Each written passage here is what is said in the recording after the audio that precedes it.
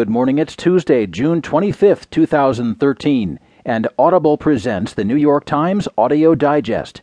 Here's what's making news on the front page today. Ruling questions race-based admissions. U.S. civil charges against Corzine are seen as near.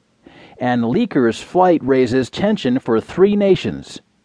In today's national headlines, clash of courtroom styles in Zimmerman trial.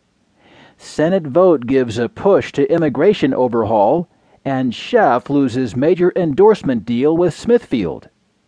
In today's business headlines, the Dow was down 139 yesterday. Court raises bar to prove job discrimination. Exit from bond market turning into a stampede.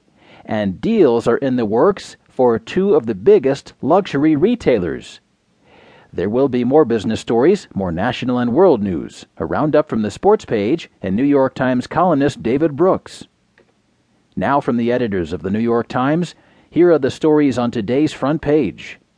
Top story, ruling questions race-based admissions. Written by Adam Liptak. Courts must take a skeptical look at affirmative action programs at public colleges and universities, the Supreme Court ruled Monday, in a decision that's likely to set off a wave of challenges to race-conscious admissions policies nationwide. The 7-1 decision avoided giving a direct answer about the constitutionality of the program used by the University of Texas at Austin that was before the court.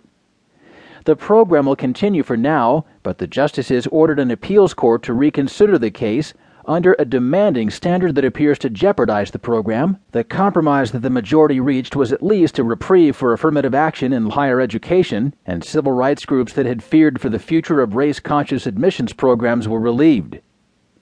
But conservatives and other opponents of the current version of affirmative action vowed to use the court's ruling as a roadmap to bring future cases. Justice Anthony Kennedy wrote the majority opinion, joined by the four members of the court's conservative wing, Chief Justice John Roberts and Justices Antonin Scalia, Clarence Thomas, and Samuel Alito, and two of its liberals, Justices Stephen Breyer and Sonia Sotomayor. Only Justice Ruth Bader Ginsburg dissented, writing that lower courts were correct to uphold the Texas program. The decision did not disturb the Supreme Court's general approach to affirmative action in admissions decisions, saying that educational diversity is an interest sufficient to overcome the general ban on racial classifications by the government. But the court added that public institutions must have good reasons for the particular methods they use to achieve that goal. Colleges and universities, Kennedy wrote for the majority, must demonstrate that available workable race-neutral alternatives do not suffice before taking account of race in admissions decisions.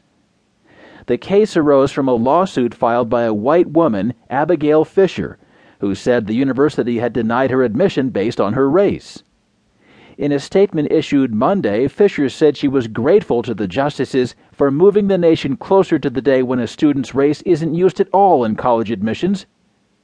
William Powers, the university's president, said in a statement that the university would defend its program in court.